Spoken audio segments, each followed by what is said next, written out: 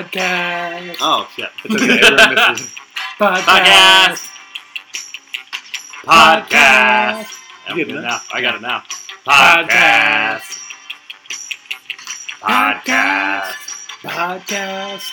Podcast.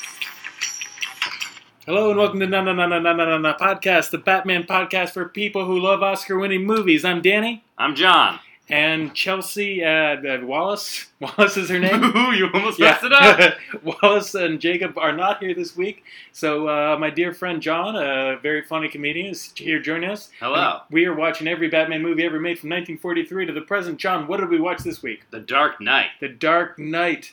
Every single guest we've had on this podcast wants to be booked on this episode. You told me about this podcast probably in February. Yeah, so like 9 months ago. That's how far ahead. And I was like, ooh, can I do The Dark Knight? And you're like, if you want to wait a long time. I'm like, yeah, I will wait. Because it's hands down the best Batman movie.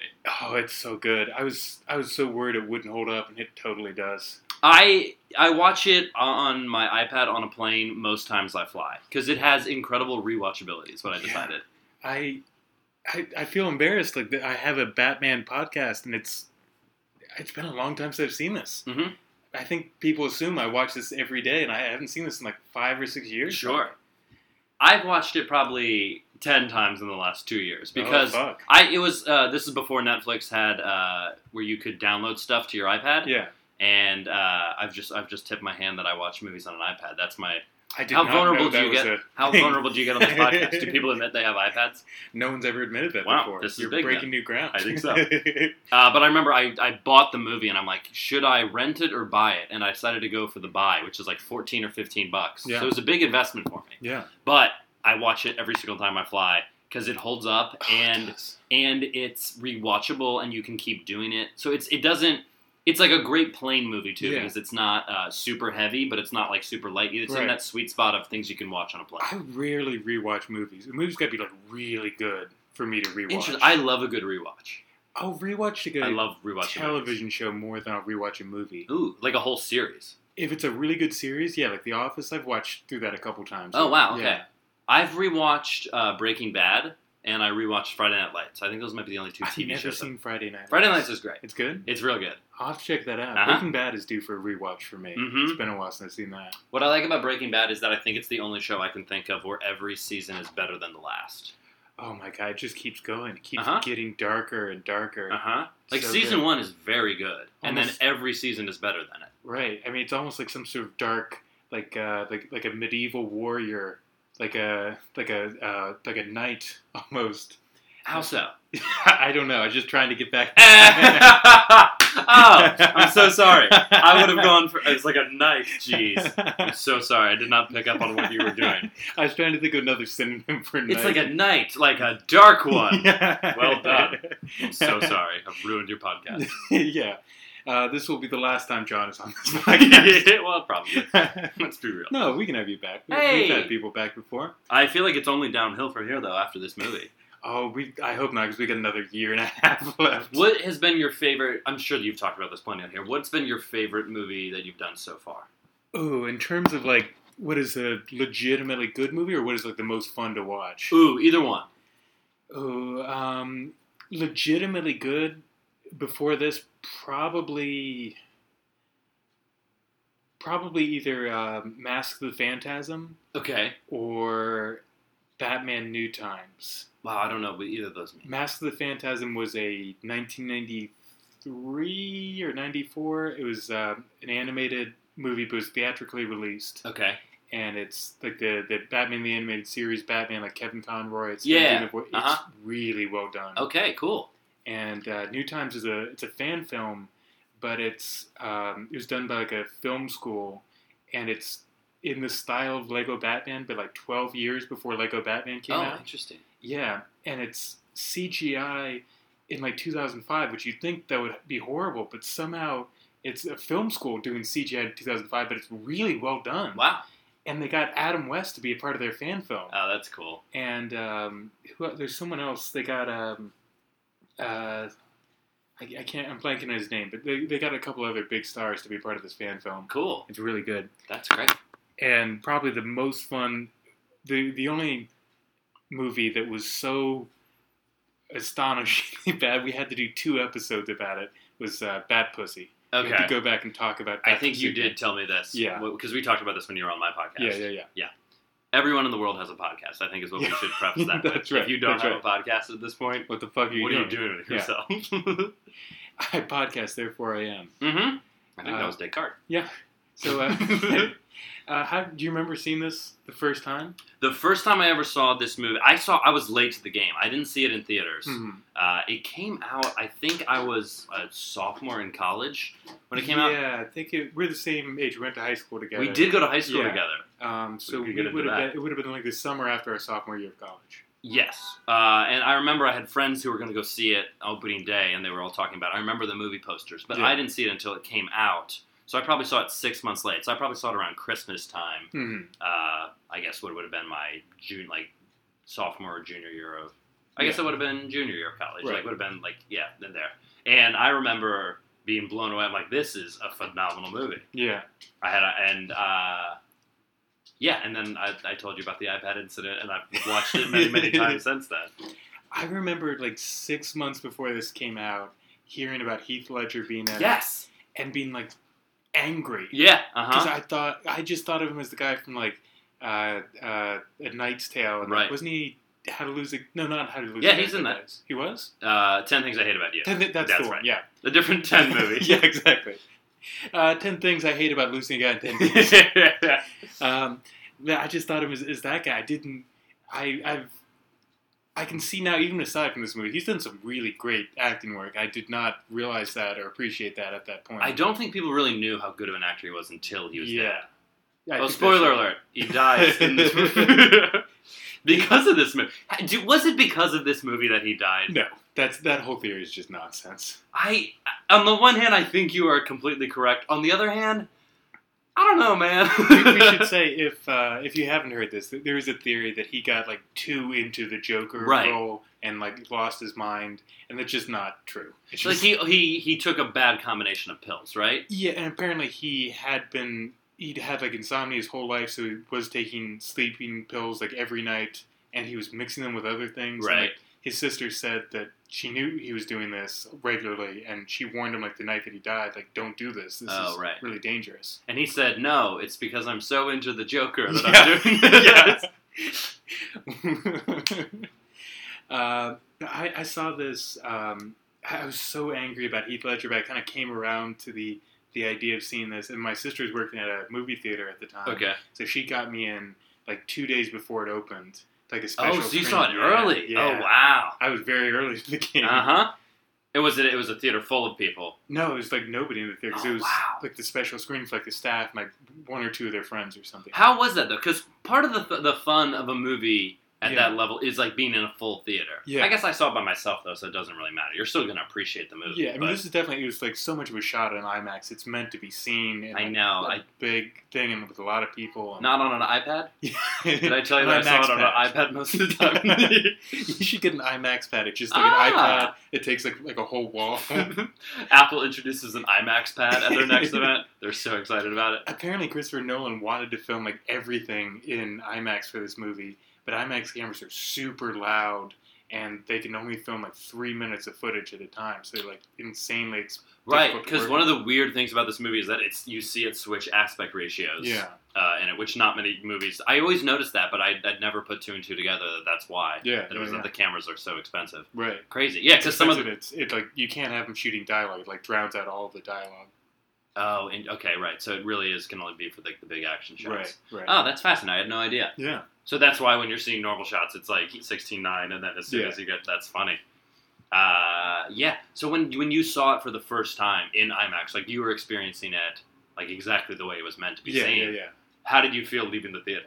I was blown away. Uh-huh. I was I no longer ever question any movie roles they go to. When everyone was upset about Ben Affleck, I'm I have no opinion about this. Yeah. I've been wrong so many times before. Isn't that a great lesson, though, of withholding judgment until you have all the information? Yeah. That we now have the example of, I remember there was screenshots of, I think it was when Ben Affleck was cast, and everyone was so upset, and people would post those photos of people getting up in arms about Heath Ledger being the Joker. Yeah. And it was like, what about this? People were very upset about Michael Keaton too, Right. because he was just like a stand-up comedian. He'd only done like comedy roles. Yeah. And people didn't think he could do the serious role. Does that one hold up? It holds up. Okay. It definitely holds up. Right. Because in my mind, I'm like, yeah, I get that, but like Heath Ledger's Joker, It's I think not on the transcends level of Batman. it's not on the level of The Dark Knight. Right. But for what it is, it's still good. Mm-hmm. I think it might be one of my favorite characters of all time. The Joker? Yeah, because he's the way they do it in the movie, and like they set him up, and then when that scene when Alfred's talking about when he was in the jungle and the people who just like would throw the rubies down the well because some men just want to see the world burn. And sorry, go ahead. No, I was just saying just the way they talk about that, and then it's just like, oh yeah, this guy's just pure insane. Yeah, it's like I feel like most movies like are trying to portray villains in like a relatable way or trying to give them a edge, and this went back to no, we're just gonna make an insane character. Yeah, and it's almost like the first couple Halloween movies where Michael Myers has no motivation at all. Right. He's just this unstoppable force. There's you don't know anything about him. He's just the force of nature who's killing for no reason. You're like, this is evil, and that's what it is. It's like the shark from Jaws. It's just he's just a shark. It's just what he is. He's not tortured or upset or out for revenge. He just kills because that's what he does. Yeah, which I think makes for a stronger. I think people got so tired of the straight good versus evil narrative that they wanted dynamic, like anti-heroes, and they wanted all that type of stuff. But it's almost refreshing now because I feel like there's so much of that you don't have just straight good versus evil, and that's what this is. Yeah, and it's I think you couldn't get away with it a lot in movies. This works because this is not such a common thing. If every movie were doing this, it would quickly start to get very boring. Yeah. But having the Joker be such a blank slate that you really don't know anything about him, and you can just kind of project whatever you want onto there. There's all these fan theories about who he is and where he came from. Throughout the movie, he's saying, "I want to know how I got these scars." Yeah, exactly. And he gives like 4 different origin stories, and who knows if one of those is true or maybe none of them are true. The second time you hear him do that, it's such a good moment because you're like, oh, he just does this. Yeah. It's such a good moment. Do you have any theories about the Joker? About which one he is? Which one he is, or maybe it's none of those. Maybe you got your own thing. Oh, I don't have a specific theory, but in this movie, I would say it's none of the things he says. Maybe I'll save this till the end, but I had a theory that I came up with last time rewatching this. Yeah. I can't wait to hear it. But there's a theory that one of the popular theories is that he's a soldier and he was injured in war somehow because he has that line about nobody cares when like a bunch of soldiers die. Right. And he's got all this proficiency with all these different types of weapons. That's true. And so he was injured in battle. That's how he got those scars.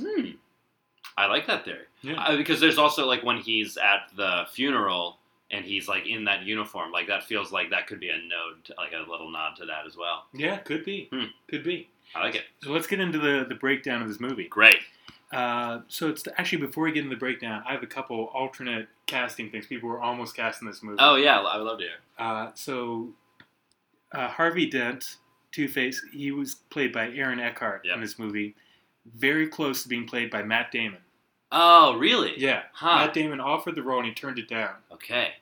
I love when actors turn down. It's the most fascinating thing. Yeah. This is something that, small tangent, but I like Maggie Gyllenhaal in this role. It throws me off so much that it's different from who was in Batman Begins. It was, what's her name in Batman Begins? Kate Holmes. That's right.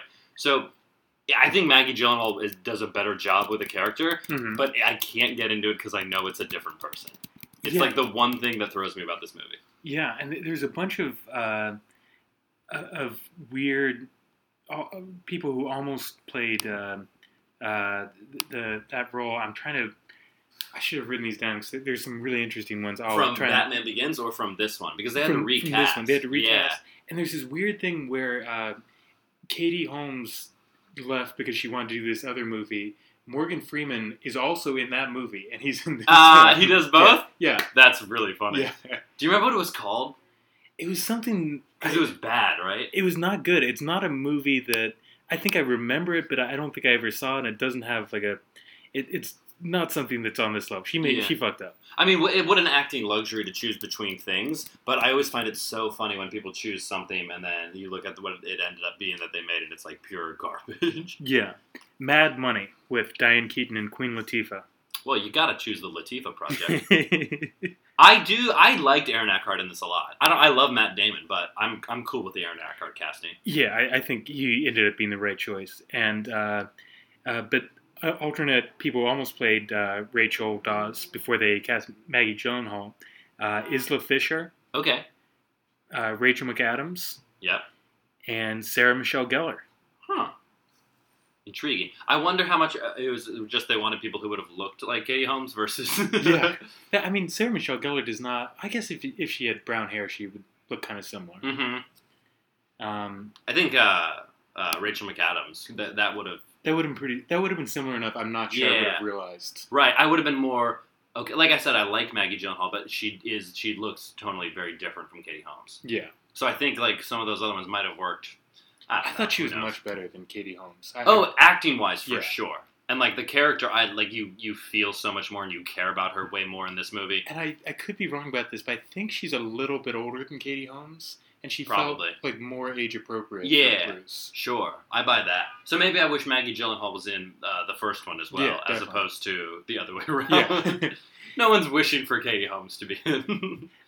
So the other interesting casting that. There's no one. I don't know how seriously they've really considered anyone else to play the Joker. I think Heath Ledger is definitely the first choice, but some people that they considered to a certain extent. Well, first of all, Heath Ledger was he auditioned for the role of Batman in Batman Begins. Oh, really? He almost got that role, yeah. Huh. But they considered Robin Williams for the Joker. They said that he was going to get the role of the Joker in the 1990 movie, and they kind of fucked him over because they were just using it as like a negotiating thing to get Jack Nicholson to accept less money. Oh, really? Yeah. And they were talking about doing him How do you think they feel that they contributed to his demise? That's probably the last thing he thought. Okay. Well, they offered him the role as the Riddler, and he said, fuck you, I'm not doing it. Really? Yeah. Huh. I feel like he would have been a great Riddler. He would have been fantastic. In which movie was he going to be the Batman Forever. Oh, so the Jim Carrey Riddler. Yeah. Yeah, that movie was just garbage, too. It was not good. It does not hold up. The other one they talked about for the Riddler, Steve Carell. Oh, that's funny, because it's like pre-Steve Carell. I think he would have been in The Office at this point. Okay. But that would have been such a different movie. Wait, as the Riddler? Yeah. In which movie? No, I'm sorry. As the Joker in Dark Knight. Oh, that's interesting. Yeah. Yeah, I mean, this one's hard to just imagine it otherwise, but... Steve Carell is so good at comedy, but I can't imagine him being really scary and intimidating. Right. Yeah, I don't know. Yeah, I can't picture it either. Those are the only... There's a few other people. Adrian Brody. They also talked about him. But, okay. Steve Carell's the big one. Adrian Brody I can picture a little more, but it would have been more of like a... I feel like it would have been more whimsical than Heath Ledger's Joker. Yeah. But, I mean... But then again, who's to, like, you know, everyone was saying that Heath Ledger, no one could see that. And right. That's kind of one of the things that made it so good, was no one could see it. Yeah. But, hot take here. I think Heath Ledger did a good job. I think he did a really good job. Made the right choice. Whoa. Yeah. This is a controversial podcast, is what you're telling me. I, too, think he did a good job. So this movie starts out with a gang of criminals robbing Gotham City mob bank, double-crossing and murdering each other until there's only one left, the Joker, who escapes with the money. There's something about my brain that just does not understand anything related to mobs or spies. Okay. And so it took me, I had to watch this movie like 4 times before I understood. Before you got this scene? Before I understood that they were robbing a mob bank.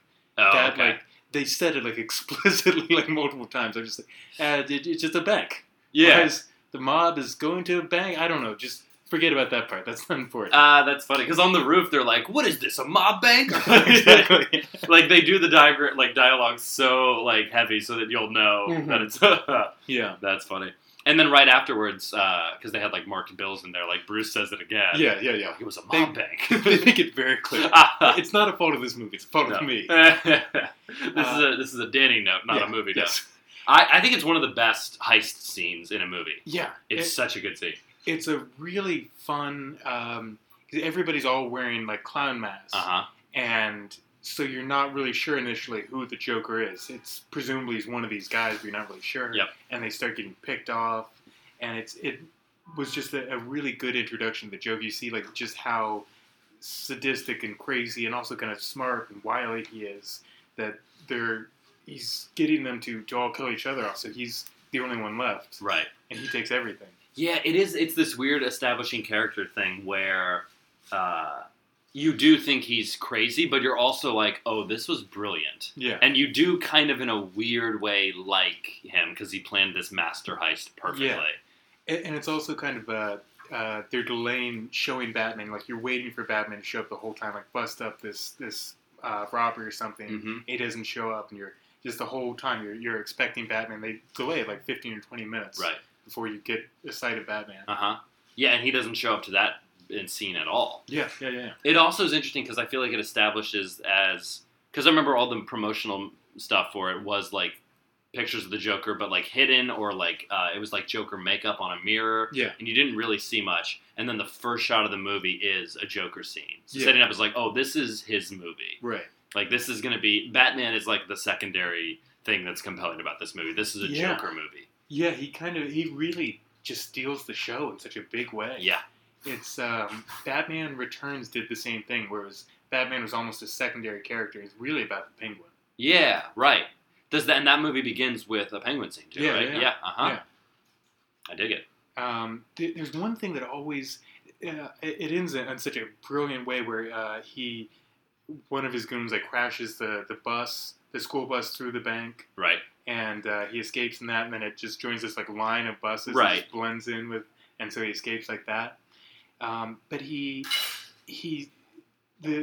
bank manager, he's like a mob guy. He comes out with a sawed-off shotgun, and he's just blasting away. And they shoot him, and then the Joker sticks, I guess it's a grenade or a smoke grenade or something in his mouth, right? And it's got like a long string attached to the pin, so it kind of unravels as he gets onto the bus and he drives away, and it pops out, and all this smoke starts coming out. And I've never been clear on what exactly happened. Is that some kind of poisonous gas, or is this like a twist where you think it's going to be a grenade and it blows up and it's just like a smoke bomb? Oh yeah, I guess I never thought of that. I remember I was always so I was like, oh, it's so cool that he joins the bus. But when I watched it this time, I'm like, how would the bus right behind not been like, hey, well, this is weird. That came out of the ruins of a bank. Yeah. It's like, oh, there's debris coming off of this one. But yeah, no, I don't know why that happened either. I never thought of that, though. Yeah. Maybe the Joker has people who are driving the other buses, too? Because that had to be, like, so carefully timed to just join in with this line of buses. I think, though, maybe I'm being too simplistic with it, but the way I thought it was being read was like, oh, look how mastermind he was. He timed it perfectly to school. Because, there's voices of kids that are, like, they, like, dub over it as it joins the line. So you hear, like, from children. So I don't know. I don't know. I just think that it's not a perfect movie. Like, it's a phenomenal movie. Yeah. There's, like, one scene where the cop pushes his head into the car and says, have a nice trip, see you next fall. It's like, ooh. I missed that. Yeah, I'm like, how did that line make it in this movie? So there are little things where you're like, all right, it's not a flawless movie. I mean, normally on this podcast, we're dealing with such shitty movies that there's like so much to talk about. That's a good point. With this, we have to really nitpick to find something. You need to relish in the ones that are actually like, okay, this one was a good one. Let's talk about the good things. Yeah. No, I'm all for nitpicking so it gives us something to talk about. I'm just saying, like, these are such tiny criticisms comparatively to any movie. Which was the Arnold one? Is that Batman Forever? Batman and Robin. Okay, have you done that one? You have, yes. We have. There's some just phenomenal lines in that one. Yes. That I think I like that better than most people like that movie. Oh, really? Okay. Because I think if you go into it expecting The Dark Knight, you're going to be very disappointed. Right. But if you go into it, they were when they were filming it, Joel Schumacher kept shouting at everyone, "Remember, this is a cartoon. We're filming a cartoon." Oh, okay. And if you go into it with that mentality, it's supposed to be really campy and silly. And Yeah. dumb, it accomplishes its goal. Okay. Oh, that's interesting that it said this is a cartoon. Yeah. Yeah, I wish they would have like somehow nodded to that more so that people didn't just think it was cheesy. Like that's. I learned today that "Born in the USA" by Bruce Springsteen is like an anti. Yeah. If you listen to the lyrics, it's very anti-Vietnam War. Right, and like people just play it on the 4th of July now. Yeah. And like every presidential campaign or senatorial campaign is just like playing that. Yeah, I wonder. It's hard to be an artist. People just misinterpret your stuff. And then if it is dumb that everyone's going to understand, it's probably not worth doing. Yeah. Such is life, Danny. Such is life. So Batman, District Attorney Harvey Dent, and Lieutenant Jim Gordon form an alliance to rid Gotham of organized crime. Bruce Wayne is impressed with Dent's idealism and offers him to support his career. He believes that with Dent as Gotham's protector, he can give up being Batman and lead a normal life with Rachel Dawes, even though she and Dent are dating. It's kind of a weird... Bruce Wayne is just really trying to wedge himself into this, and she's like trying to kind of... It feels like she's trying to brush him off politely, and he's just not picking up her signals. Yeah, because I mean, at the end of the first one, it ends with her saying, "I want to be," like, they want to be with her, but she's like, we can't because, like, you need to be Batman more than you need to be with me. Yeah. And there's that weird, but that's what's hard about this, is that when it changes actress, I don't really buy that storyline anymore, and I'm more in that camp of like, he just won't take a hint. I kind of like that idea of like a girl like blowing you off, being like, "Oh, I totally would date you, but you're Batman." If only you weren't Batman, I would totally be into you. She's like, "I need an out." Well, he's Batman. Oh, good, that's perfect. I can't be dating a superhero. You're just looking for traits that you don't like about someone. It's like, oh yeah, it's your Batman-ness. No, you don't have time to date me. 'Cause you got your Batman thing going on. Yeah. I would just be slowing you down. Mm-hmm. What would the next guy be like? It's like, well, what do you like to do in your nights? Well, I actually make jigsaw puzzles. Like, oh really? Well, the last guy I dated fought crime. Deal with that. I used to do this bit. The youngest pope ever was Pope Innocent the Ninth or something. He was 12 years old when he became the Pope. Yeah. And he got kicked out when he was like 19, and they just went on to live like a normal life and have like wife and kids and stuff. Oh, really? Yeah. And just like, can you imagine like having that guy as your dad? Just like anything you do in high school, like, Dad, I made the football team. I got straight A's. And, when I was your age, I was the Pope. I was the leader of a major world religion. That's funny. That's a good bit. Do you still do it? No. I haven't done it in a long time. Yeah. Bring it back! It's an old Brian Regan bit of, like, I walked on the moon, of that, like, people who brag about stuff at dinner parties, like, how, like, the astronauts can just be sitting there and be like, just buy in time, be like, oh, really? I walked on the moon. I think he ends one of his specials with it. Yeah, it's such a good bit. There's some, I forget who it is, some comic is a bit, a little bit like that. Not as good as Brian Regan, but something to the effect like what an asshole Neil Armstrong must be. Like anytime he gets into an argument with his wife, she's like, will you just please take out the garbage? It's like, oh, do you want me to take out the garbage? You want me to take out the garbage? What do you do with your life? I walked on the moon. Yeah, I feel like that's probably a fun idea that a lot of people have played with. Is just the exclusivity of walking on the moon is so much above almost any other kind of exclusivity. Yeah, you can just, there's nothing. Like, how many people have a black Amex? Not many. Yeah. Way more than have walked on the moon. Yes. Yeah. So they all, their Batman Bruce Wayne agrees to fund Harvey's campaign. I forgot to ask you, like, how familiar are you with Batman outside this movie? What is your experience with? Ooh, that's a good question. I watched the animated series growing up. Okay. I've seen a handful of the 90s movies and some of the cartoon stuff, but not like crazy familiar. This is by far my favorite Batman series. Was the Chris Nolan version. I think it's everybody's favorite. Yeah. But yeah, so like enough that more than some, less than others. Okay. Somewhere in the middle. This whole thing, it's very reminiscent of a comic called Batman: The Long Halloween. Okay, yeah, I would have no idea about anything like that. But it's all about kind of early in his career, him like supporting Harvey Dent and like really believing in Harvey Dent, and he has just very few. He's so disconnected from the world, and he has so few friends, and so Harvey Dent becoming Two-Face just kind of shatters like one of his few connections to got it. humanity. Oh, that's interesting. Because I remember in the cartoon that I would watch growing up, there was always this like back and forth of like he would come back to reality and be like Harvey, and they'd be like friends again for a hot second. Yeah. And then he would do something Two-Facey. But it was Two-Facey. And then it would be like this struggle. So that's what it was. It's they were friends early on. Yeah. Ah, okay. And obviously this veers off from that storyline. Right. But right. that's interesting of like how much of these movies were drawn from the cartoons. Because I remember in The Dark Knight Rises, because it was Bane, I remember everyone like beforehand was predicting that he would break his back. Because that is like a big thing that happened in a comic. There's a big storyline. That's where Bane kind of came in the Nightfall storyline. He shattered Batman's back. Right. So they did borrow bits and pieces. Yes. But it's like they veer off and do their own thing as well. It's mostly its own thing. There's a little bit of influence from Long Halloween and Dark Victory. And there's a story from the 70s called Joker's Five-Way Revenge. Okay. That when Joker's killing all these people who are being protected in various ways, that's very reminiscent of Joker's Five-Way Revenge. Oh, interesting. So what do you think of like the way Nolan kind of borrows and does it? Like, are you on board with it? Oh, like, yeah. I think it's great. I mean, all comic book movies do that. When you've got like all these years of great storylines and stuff, they always like adapt little pieces here and there.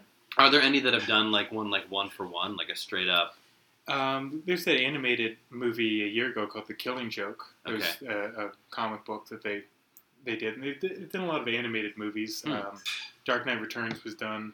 It was a comic book that was done as an animated movie. Okay. Under the Red Hood. Huh, interesting. How much do you go into the other stuff? Because remember the X-Men movie that came out a couple years ago? Mm-hmm. The one where it's like the time travel one? Days of Future Past. Yeah. Yeah. Was that, do you remember, is that heavily done from a cartoon? Because that seemed like it was one idea. There is a famous X-Men comic called Days of Future Past. I'm not as familiar with the X-Men, so I think they took like the basic idea of it. I think they changed a lot of the details, but the larger premise I think is borrowed pretty heavily from the original story. Okay, that's fascinating. So, but this, they took like a little bit of their rapport and then turned it into... Because in this movie, he doesn't like Harvey, really. I mean, I guess he's jealous that he's with the girl he loves. He's very jealous of him. I think he supports him, and I think he says quite clearly he believes in Harvey Dent. Right, that's true. And I think he admires... There's some question in this about does he want to or can he retire as Batman? And maybe Harvey is clearing the way for that to be possible. Maybe the city will be cleaned up enough to where it no longer needs Batman. And that's what he says to Rachel, almost exclusively. Yeah. But it's like this weird thing is that he says that to her and she's like, well, like, what do you want me to do? Yeah. It's like, look, Bruce, you need to learn to take a hint. Yeah. I've been dating this guy for like 4 years now. Mm-hmm. We're getting married. It's not going to happen. Yeah, how much time is between Batman Begins and Dark Knight? I think 9 months. Oh, that's it? Yeah. Oh. So maybe not 4 years, but she's been dating him a while. At least 9 months. Yeah. It's a serious... I don't know. Maybe not. Maybe not. But it's a serious relationship. They should have done that with like hamstring dialogue. We've been dating for 4 months. Did you ever see The Room? No. Oh, it's so good. There's a movie coming out about it, right? Yeah. The Disaster Artist. Uh-huh. But, it's like the worst movie ever made, and it's about this guy and his fiance, and they never say fiance, they always say future wife. Okay. And she cheats on him, but throughout the whole thing, it's so poorly written, and he's always saying like, "We've been dating for over 5 years," and sometimes it's over 7 years. That's phenomenal. I should watch it. That sounds like a real good time. Really good. Okay. It's really good. It's a fun time with the movies. Yeah. So the mob bosses Sal Maroni, Gambol, and the Chechen hold a video conference with corrupt accountant Liao, who has taken their funds and fled to Hong Kong. The Joker interrupts, warns them that Batman is unhindered by the law, and offers to kill them in exchange for half their money. Kill him, not them. But Gamble puts a bounty on the Joker instead after he insults him. After escaping and smuggling himself as a corpse, the Joker kills Gamble and takes over his gang. The mob ultimately decides to take the Joker up on his offer. There were just so many... There's so many good scenes in what you just described. Oh, just so many moments that just stand out. Like the Joker showing up to the mob meeting. You want to see a magic trick? Uh-huh. And just slamming the guy's head. My brother would do that to me frequently. He would say, he would do the pencil thing and say, "Do you want to see a magic trick?" I'd be like, "Nope, no, I don't. Sure don't." The moment where he gets smuggled in as a corpse. They pretend they've killed the Joker, and they bring him in. Uh-huh. And he kills the one guy. He tells his two goons, "All right, we're holding trials to get into the Joker gang." Yep. He snaps like the pool cue and throws like one half it to him. You gotta audition for it. We only have one spot. And this is the first, do you want to know how I got these scars scene. So yeah. He does this first one where you kind of do believe, oh, this is how it happened.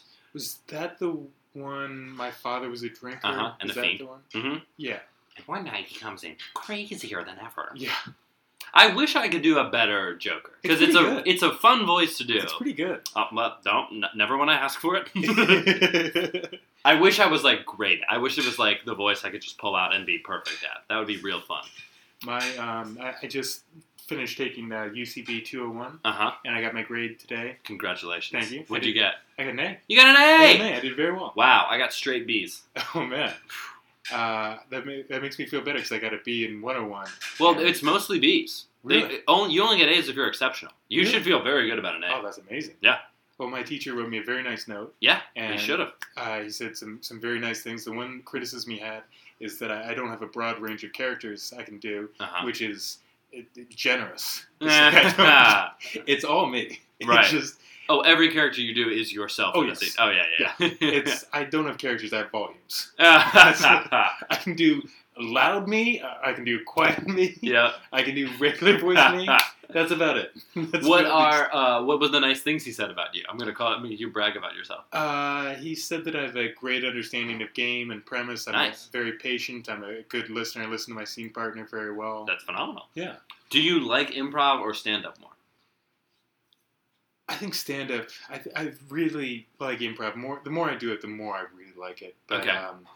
I gotta go stand-up. All right, yeah, it's a tough one though, but you can follow your heart as it goes and then go in different directions. Yeah, what do you think? You've done quite a bit of both. I did. I did up until advanced for improv, and then I just like stand-up more, so I went with it. And it's just you can do it at your own pace more.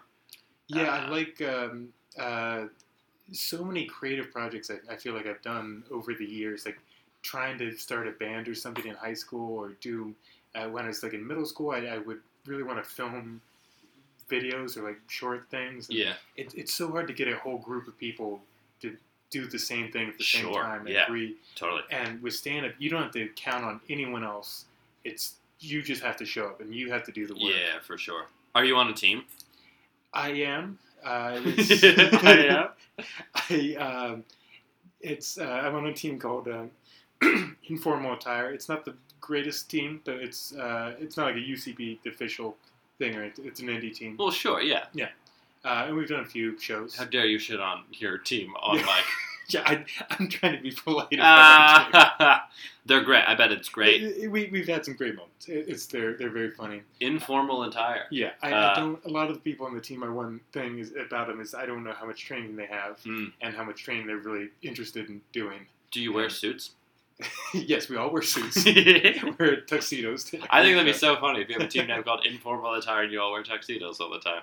I asked Alon Elion to do my podcast. Who I was he's like, so funny. He's going to be on it soon. But I said, hey man, do you want to be interested in being on my podcast? And he responded with, what's the dress?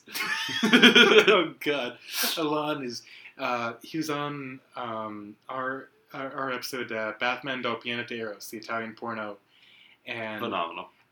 It was a really good episode. I don't think he came across on that episode as, we ended up getting kind of serious. I don't think he came across as funny as he really is. Oh, he's hysterically funny. Funny. Yeah. But also, but I think both sides of that, he has a lot of depth to him as well. So it's like a nice. I remember once we were hanging out outside of a show, and I was looking at my phone, and he got mad at me for not being in the present moment. And I'm like, it was annoying in the time, but it was also like, what a good trait for a person to have. Yeah. Like, he was valuing real conversation, which is a rarity these days. Yeah. That's not recorded. Really such a sweet guy. And sometimes he's so sweet, but like in a kind of a weird way sometimes. And he's also so shticky that there have been times when I thought he was doing shtick, and I was like trying to play along with it. He's like, "What are you doing? I'm trying to have a serious conversation with you." Like, oh, okay. I guess I'm an asshole. That's great. Does your Batman podcast usually devolve into saying nice things about your friends? Because I feel like it should. Go check out Alani Oyan. He's very funny. Wonderful guy. Right. I'm sorry. I feel like I started interviewing you. I can't help it. It's what I like to do. You've got a great podcast yourself, Comedians in Coffee Getting Cars. That's my podcast. Plug it up. We're going to plug it as much as we can. So Joker takes over. Dent approaches the entire mob while Batman finds Lau in Hong Kong and brings him back to Gotham to testify against them. The Joker threatens to keep killing people unless Batman reveals his identity and starts by murdering Police Commissioner Gillian B. Loeb and the judge presiding over the mob trial. The Joker also tries to kill Mayor Anthony Garcia, but Gordon sacrifices himself to stop the assassination. Dent learns that Rachel is the next target. I take issue with them saying that he starts by murdering Police Commissioner Gillian Loeb, because he starts with killing the fake Batman. That's true, right. Oh, yeah, that's a good point. And, I mean, it depends on just, I guess, how you look at where... This is you're saying in terms of people he's killing after he makes the deal with the mob. Yeah. Okay, cool. So he makes the deal with the mob, and so, how to get at Batman. Yeah, no, for sure. That's definitely the right progression. There's a scene at the beginning that we kind of skipped over where the Scarecrow is selling drugs to these Russians. Right. And then it looks like Batman shows up for the first time. And then it's not It's a copycat. Yeah, it's a copycat guy. And Batman shows up and beats everybody up, including the copycat Batman. And then the Joker ends up killing this copycat. Right. What did you think about that idea of Batman is inspiring copycats now? Yeah, well, first of all, I love I'm not wearing hockey pads. Yeah, that's a fun he's line. Like, what's the difference between me and you? I'm not wearing hockey pads. Yeah, it's interesting because it's when he goes to turn himself in later, it's this weight of responsibility that he feels because he's inspired other people. Yeah. Yeah, I don't know. It's interesting. It kind of sets up this interesting question about he's questioning the legitimacy of these other guys and their rights and kind of asserting that they're just vigilantes. But what is he? Why does he have more of a right to do this?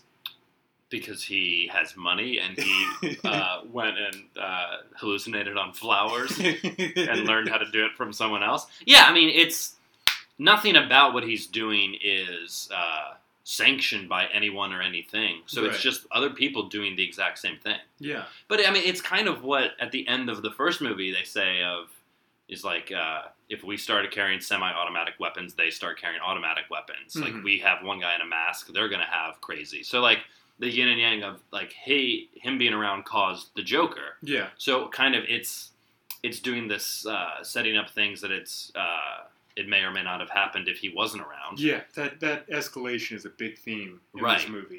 Things are kind of... he's making everything crazier. He's inspiring people kind of on both sides. Mm-hmm. Right. And he feels the weight of that. Yeah. At multiple different times. Like when Rachel does die, he said, "Did I cause this?" Yeah. And it's just you can tell he has this weight that it's... Yeah, I don't know. Is that a common theme in a lot of the other Batman stuff? Because I feel like he hits it hard in this one. The idea of him inspiring villains? Yeah, I guess. Yeah, that comes up a lot. They talk... but maybe not villains as much as copycats, because...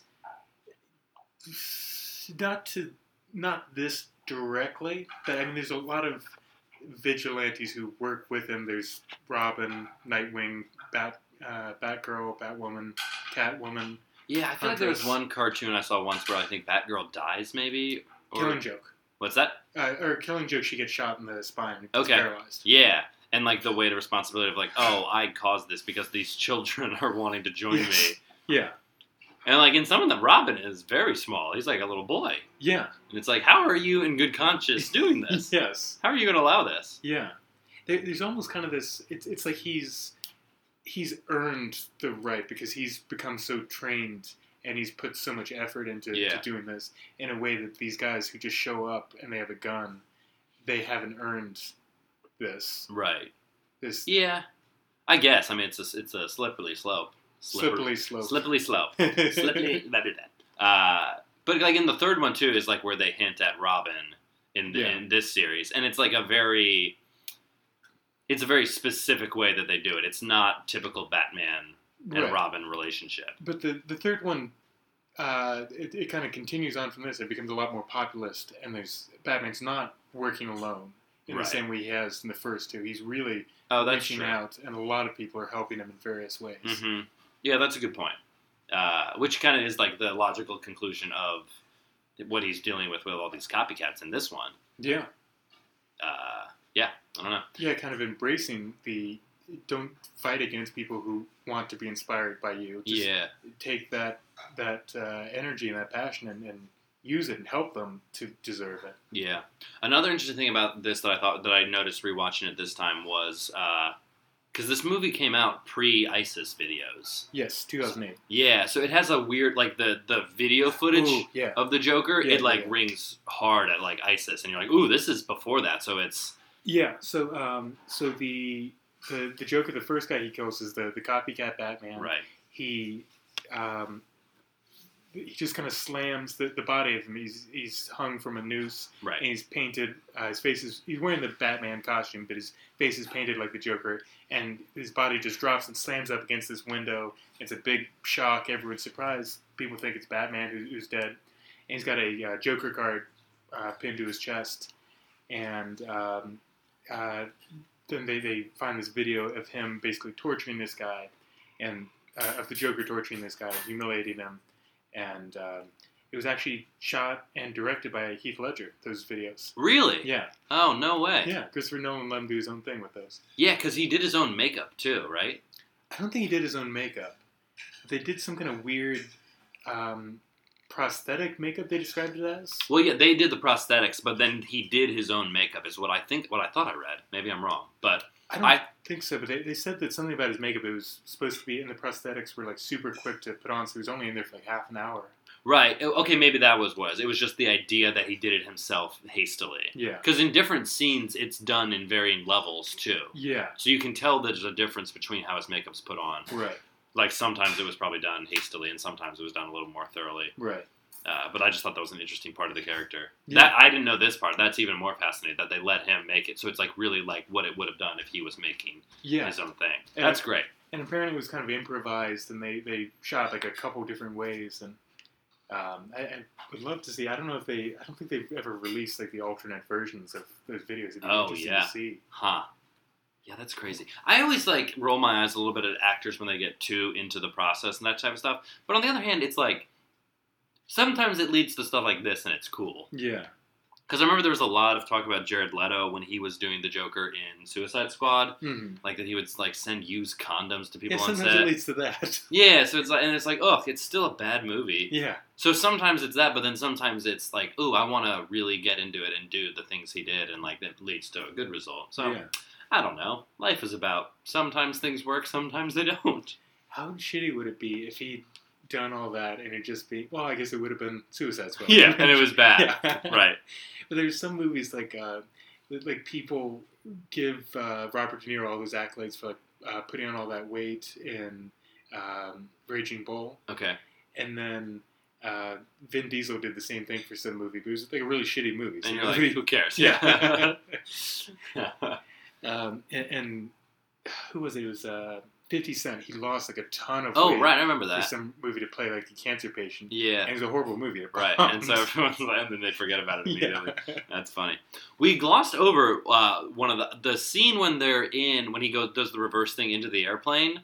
Yes. It's one of the best, like, again, like with that heist scene, there's just some of the best like action scenes in these movies that are just like visually so cool. Yeah.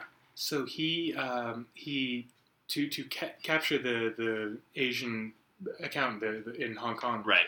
He has to blow up this window, and he swoops in and grabs him out of the skyscraper, and he releases kind of this balloon from his back that's tied to it, and a plane just kind of scoops up the balloon, and the two of them are dragged behind it. It's a fantastic scene. Yeah, I like the dialogue with him and Morgan Freeman when it's like, and he's telling me he's like, "How about getting back into the plane? Now that's more like it, Mr. Wayne." Yeah. And Batman on the, I think they filmed it. I think it was that scene. They filmed the Sears Tower where he has to like shoot the plastic explosives onto that. Oh, that's the Sears Tower? I think it was. There was some scene where he's on the Sears Tower, and it was actually Christian Bale. Like they wanted to have a stuntman, and he insisted on doing it himself. Oh man. Ooh. But I mean, that was supposed to be in Hong Kong, right? Yeah, maybe it wasn't that scene. So, but in some scene, he's on the Sears Tower. Yeah. It's always funny too about like what cities they use, because in The Dark Knight Rises they actually used New York. Yeah. And then in this one, I think they used Pittsburgh. Is that right? I think Pittsburgh and Chicago. Yeah. Yeah. That's funny. Yeah. Apparently, Hong Kong they had like just a nightmare of a time shooting there. Yeah. So they had to they had like CGI like a lot of stuff from Hong Kong. Okay. It was so hard. You can filibuster for a second. What do what? Never mind. I just had to close that door. Oh, you said you wanted me to fill the air, and I failed miserably at doing that. I'm so sorry. That's okay. I'm like, hey, he probably said something, but I don't know what it was. Do you edit these at all ever or not? A little bit, not a whole lot. Like that part. we might. There's been like a handful of times where somebody's asked me to take something out. Oh, right. And if they ask, I'll take it. Can you take out all the parts where I've talked about Batman? Because I don't really care for... I'll just take out your parts. Appreciate this that. episode. Thank you. It'll just be me talking about You've just been an insane person. Have you ever had to do one by yourself? No. Okay. No, that wouldn't be. That'd be awful. Yeah. That'd be so boring. It's just a guy. He's like, I like this scene. Bye. Yeah. That's all it was. It would just be like me doing like a book report in first grade. Like, my favorite thing about Batman is his cape. Do people mention the Batman poster you have in this room? Is that a common thing people do? They don't. That's actually not a Batman poster. Well, I'm going to go kill myself. Yeah. I've got a bunch of Batman posters. That is not one. That is Frankenstein. Oh, well, in my mind, it looked like Batman was up top, and then it was Bruce Wayne as a boy being very sad below him. Kind of looks like that. Right. I assumed. Yeah. And when you assume, you make an ass. It's the whole text of Frankenstein on a poster forming the shape of Frankenstein. That's very cool. I've seen some of those about other books. I didn't know that's for that. Yeah, that's very cool. I remember when I was in college, I did some things. I saw one of those, and I started doing a couple of those. Mm-hmm. I just blatantly ripped off the idea and claimed it as my own. It's really cool, though. It's very cool. I actually do have a woodcut of like a map of Gotham City.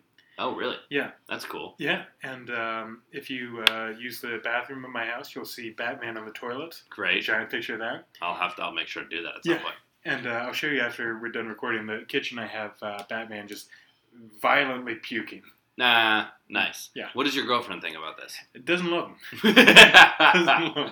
Doesn't love it. Crazy. Tolerates it. What does she think about the fact that you have a Batman podcast? I don't want to get it. I'm so sorry. No, she tolerates it. No, she's actually been on a few times. Nice. She's very good. That's great. So yeah, Batman. Where are we in this movie?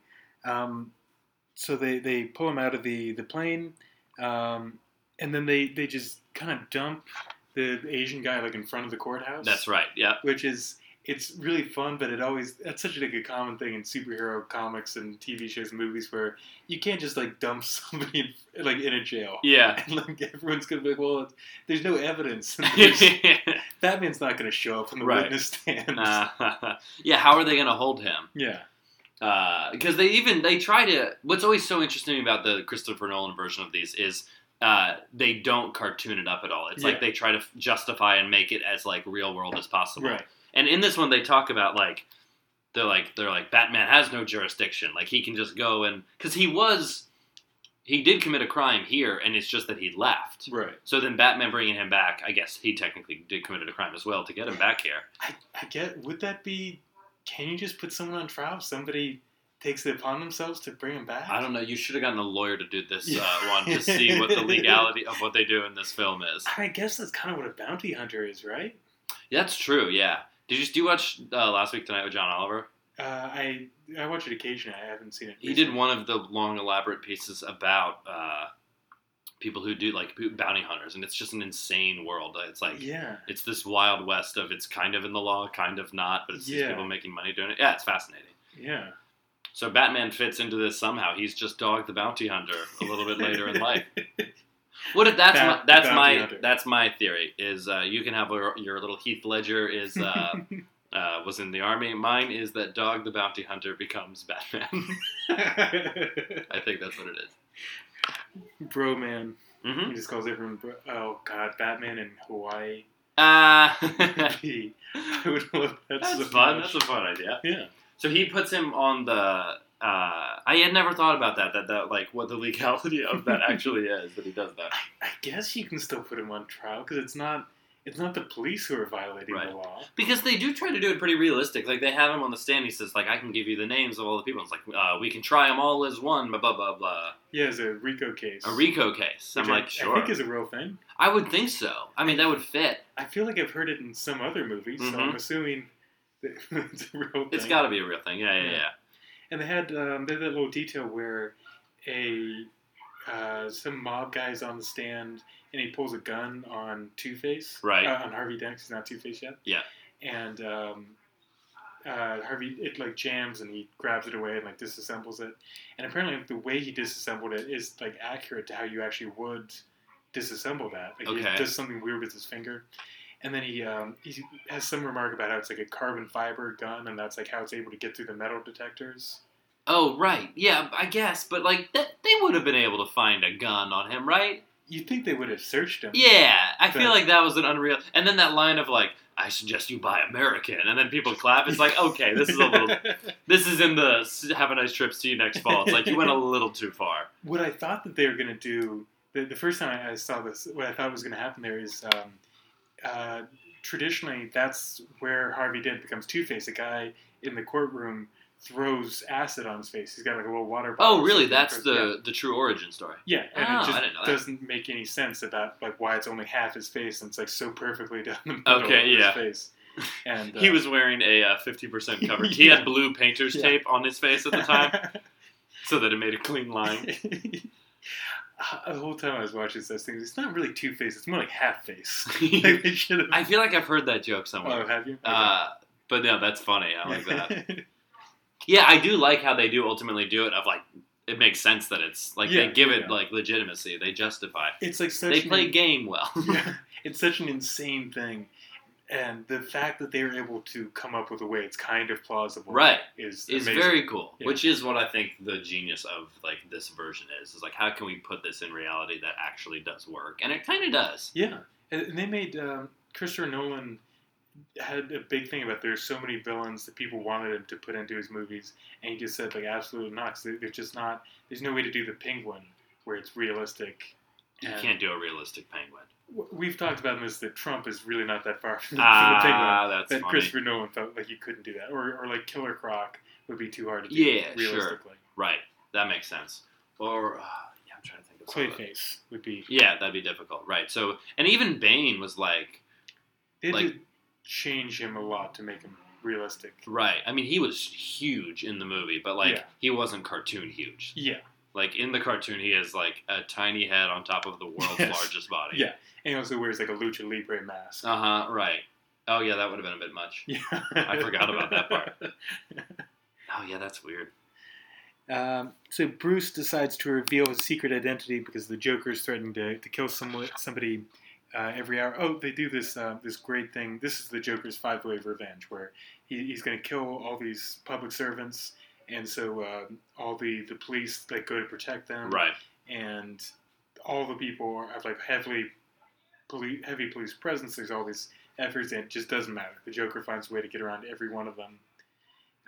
The police commissioner is in his office, and he drinks like a sip of whiskey, and the whiskey's been poisoned. Somebody else gets into their car, and the car's been they turn it on. And it's just this little montage of people dying. Yeah.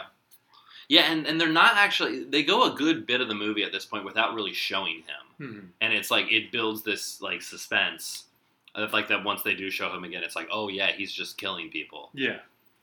And then there's that great scene where the mayor, I think it's the mayor, is giving like a speech and they have the big parade of police. Right. And they're expecting like a sniper because there's like 1,000 windows all over the place. Yeah.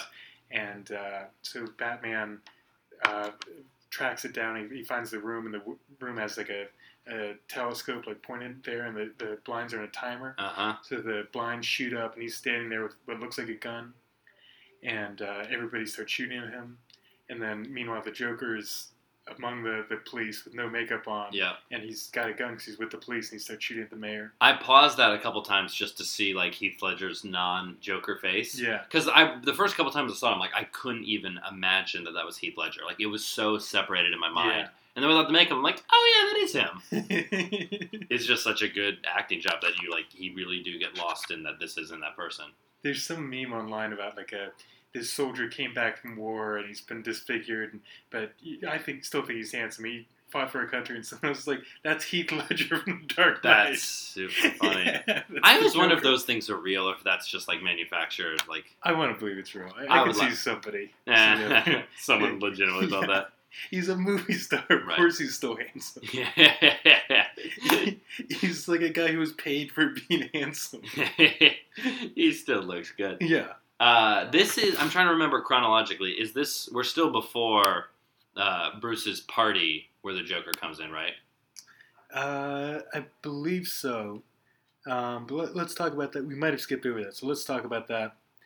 This is also, Commissioner Gordon dives in the way of the mayor's bullet, and he appears... Oh, no, this must be after that then. I think it's after. So yeah. Gordon dies. "Quote unquote" dies. Yes. Well, there were air quotes there for the viewers at home. Yeah. And by viewers, I mean listeners.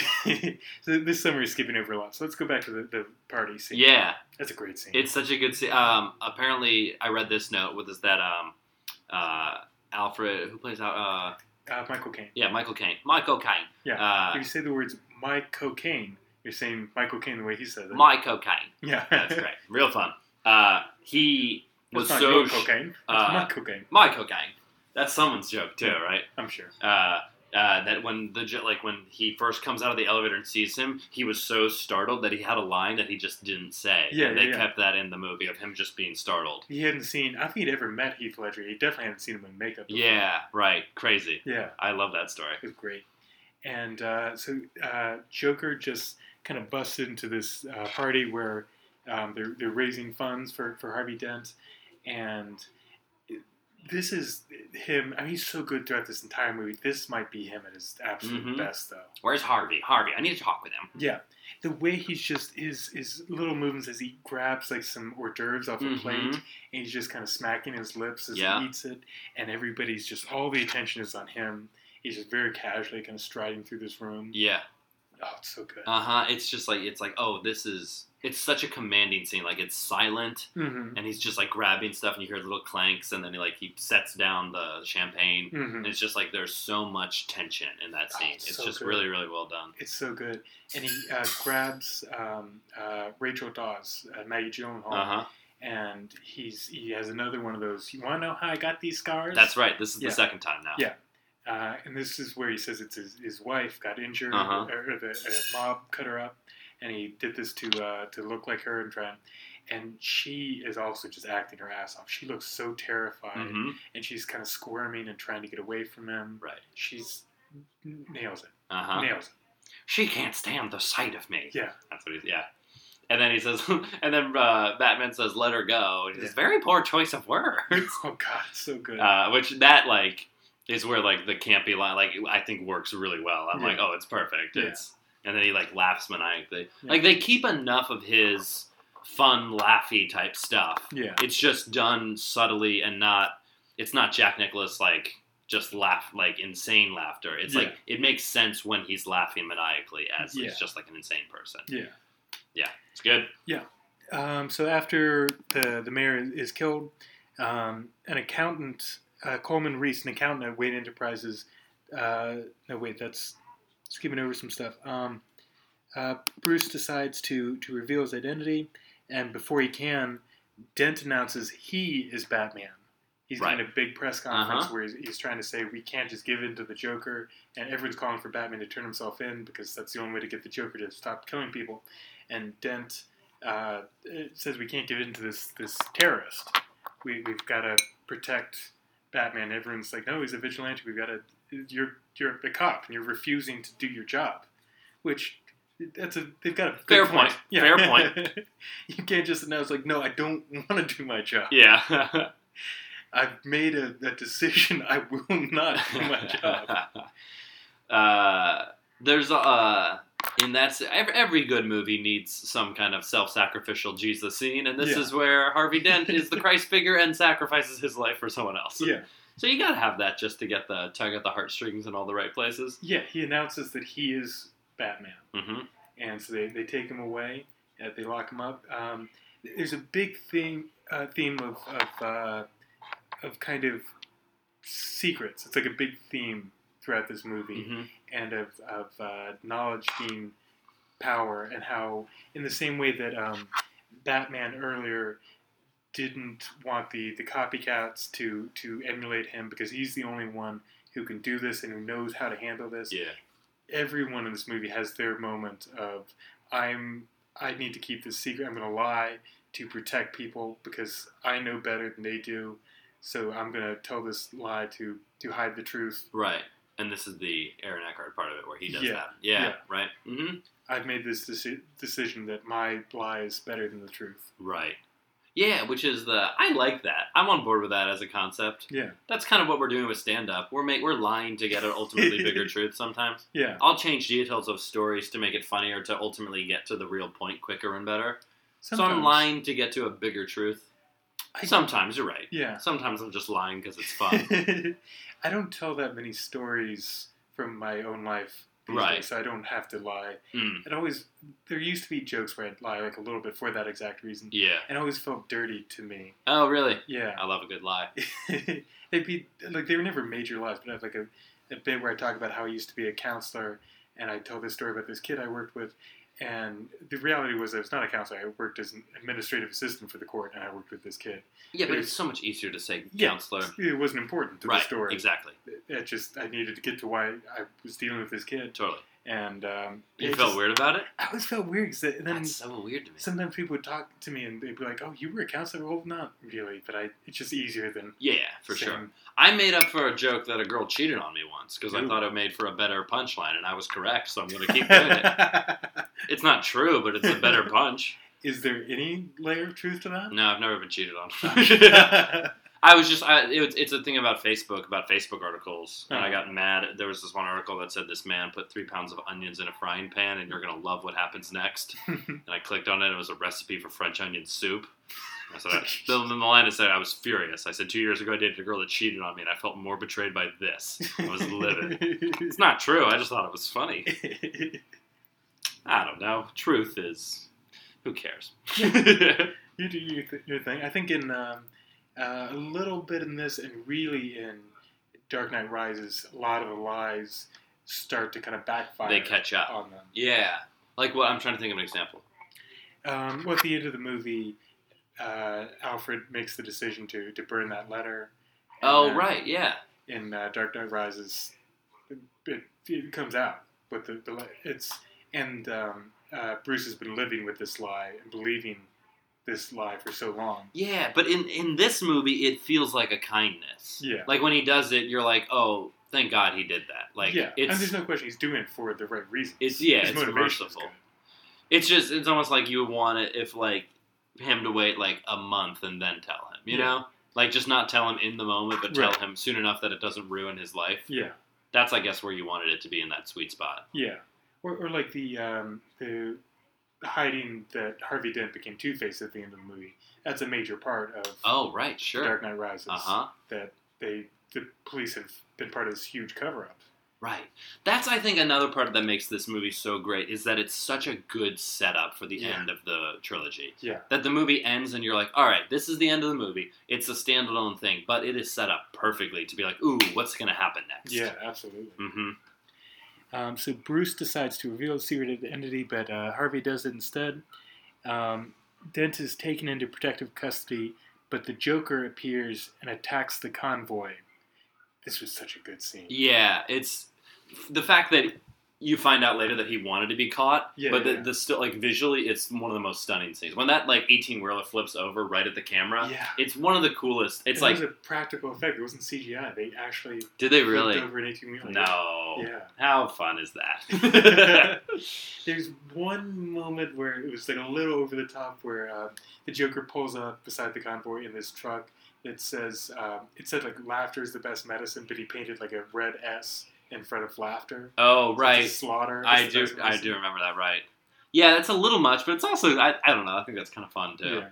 Yeah, and then he pulls it off, and then... Yeah. Uh-huh. And then there's this big hulking cop who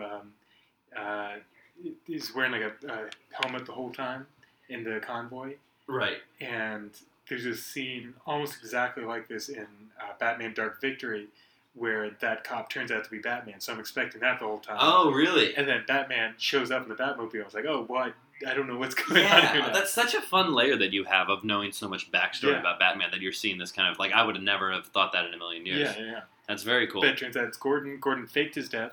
Another secret. He's obscuring the truth. Yeah, and then he goes back to his wife later, and it's like, yeah, I faked my death, but I'm fine. Right, yeah. And the fact that in the third one they get divorced, like, all these secrets catch up to him in that context, too. Yeah, can you blame her? Well, no, absolutely not. So why are you divorcing him? He pretended to die and didn't tell me or my children. Yes. And traumatized us. Yeah. His son's kind of okay with it. His son doesn't really seem to be bothered too much. I had a feeling. Yeah. Like, okay, kid. Yeah, right. Even the ending with like all that family stuff. It's like, all right, yeah, I can see how this leads to divorce. Yeah. Mm-hmm. So there's like a big chase scene, and Batman the Joker shoots that rocket at the armored cars. They've been shooting it with guns. It's not really doing anything, and like it'll be fine. There's nothing short of like a rocket can get through this. Then he literally pulls out an RPG and tries to blow it up. And then we have another Christ moment of sacrificing yourself for... Yeah. Batman comes in. And Batman believes in Harvey Dent so much. He's literally taking, not just a bullet, a grenade. Yeah. He's falling on the grenade for him. Like... rocket-propelled grenade. Like Bruno Mars talked about. Yeah. I know that reference. I would take a grenade for you. Yeah. Wait, do you know that song? No. Oh, man. It was popular about 6 years ago. Wasn't there a Fall Out Boy song? Like Grenade Jumper something? Maybe. I only know the Bruno Mars reference. It was from when I was in college. That's longer than that. Isn't it upsetting to think about how long ago college was now? Sidebar. Yeah. So they catch the Joker. Or before there's I'm skimming over it. There's a scene that the Joker's car has been destroyed, and the Batmobile's been destroyed, but he kind of launches out of it in this motorcycle. That is a very cool scene. Yeah. Which the Batpod looks so cool. It's like a motorcycle, but you're kind of laying down on it. It's got these giant, thick-ass wheels. That is the wheel from the Batmobile. Yes. Yeah, which is cool. Yeah. And it's like a motorcycle that's mostly wheel. Apparently, it was just like impossible to drive because you have to like steer with like your shoulders instead of your arms. Oh, sure. And like only one stuntman was able to successfully drive this. Wow. And he said he had to like unlearn everything he knew about riding a motorcycle. That's crazy. Yeah. And Christian Bale like tried to drive this, and everyone was like, "No, you're not doing this. This. Stop doing this." Yeah. Yeah, it's so funny that, like, you don't really have to worry about the practicality of it that much for a movie. Like, it has to kind of work, but we as an audience don't care if someone's like, how would that thing drive? Like, that's never a consideration in the slightest. Yeah, it looks cool. Yeah, in a movie like this, like, you suspend your belief, like, enough to be like, I love that. It was able to drive for, like, short distances with great difficulty. So, that's all that matters. Yeah, and it really is... I keep saying the same thing, but I feel like they just bridged the world between comic book and reality so well that it's like it's in this uncanny valley of like, you know, it's still a comic book, but this is reality. It feels plausible. Yeah, I just think that's such a hard line to find, and I think they found it, which is great. And they had this moment that it's so similar that it has to be like a conscious homage to the 1989 Batman, Michael Keaton, one where the Joker's just standing there with like a machine gun and Oh, the yeah. street saying like, come on, hit me. Oh, I want you to. yeah. I want you to. Right. I hadn't thought of that. That totally Yeah. is. Yeah, that's got to be. In the 1991, Batman's in the Bat plane, and this he's in the Mhm. Bat pod. Right. He's flying at him. Hit me. Yeah, Oh, that's very cool. Yeah, this is great. yeah. And he can't do it. The Joker wants him to. He's kind of ready to die. If he dies, then he wins. Right. Which he does say in that monologue later, which Yeah. is so, yeah. And there's also a big thing in this movie that Batman won't kill. Like they hit that nail a couple times. Like when he's threatening that mob boss, the mob boss is like, "What are you gonna do? You can hurt me and you'll threaten me and stuff. But the Joker will kill me. Everyone knows you don't kill. We all know this is your rule. Right. The word has gotten out about this. Uh-huh. It's the Anti-Fight Club. First rule of the Anti-Fight Club: talk about nothing but Anti-Fight Talk Club. about nothing about how you have one rule. Yeah. The second rule is keep talking about how you have one rule. Third rule of Anti-Fight Club: just have fun. Have a good time. Yeah.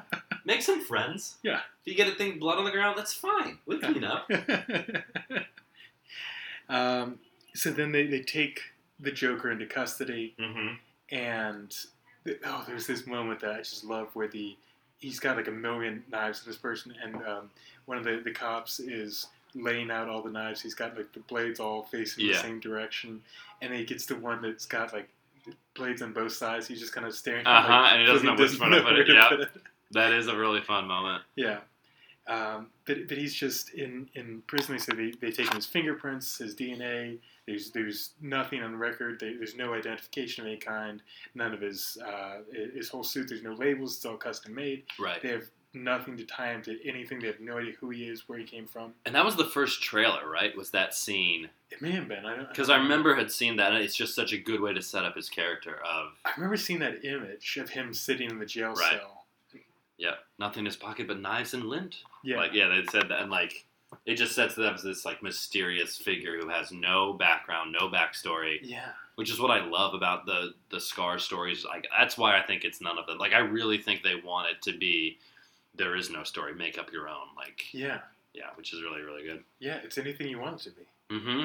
Maybe He's it's- just the concept of insanity and evil. Yeah, it's like Pennywise from the movie It. It's whatever scares you the most. That's what Pennywise becomes, Yeah. and whatever is the scariest origin to you of the joke, the most horrifying thing. That's true. Right.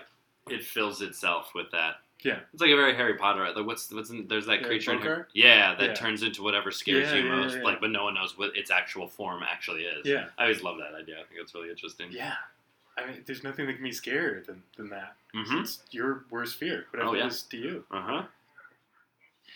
So they're in the jail cell, and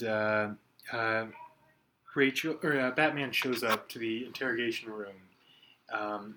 The Gordon just kind of leaves the room, and it looks like the Joker's sitting there alone, and Batman just kind of steps out from the shadows Yeah. behind the Joker, just slams his head down on the table. Never start with the head. The victim gets all fuzzy, Yeah. and then he just punches him in the hand. And he's like, "Yeah, see, Yeah. didn't feel it." Uh huh. And then the tension just slowly rises in that scene Yeah, when he starts to realize that he has Rachel. yeah, And then then that siren sound that they play throughout the movie a bunch, like the like just in that background. It's they build tension so well. yeah. I guess it's not music; it's just the sound because it's the same thing in the heist scene. It starts to slowly build that Yeah. way.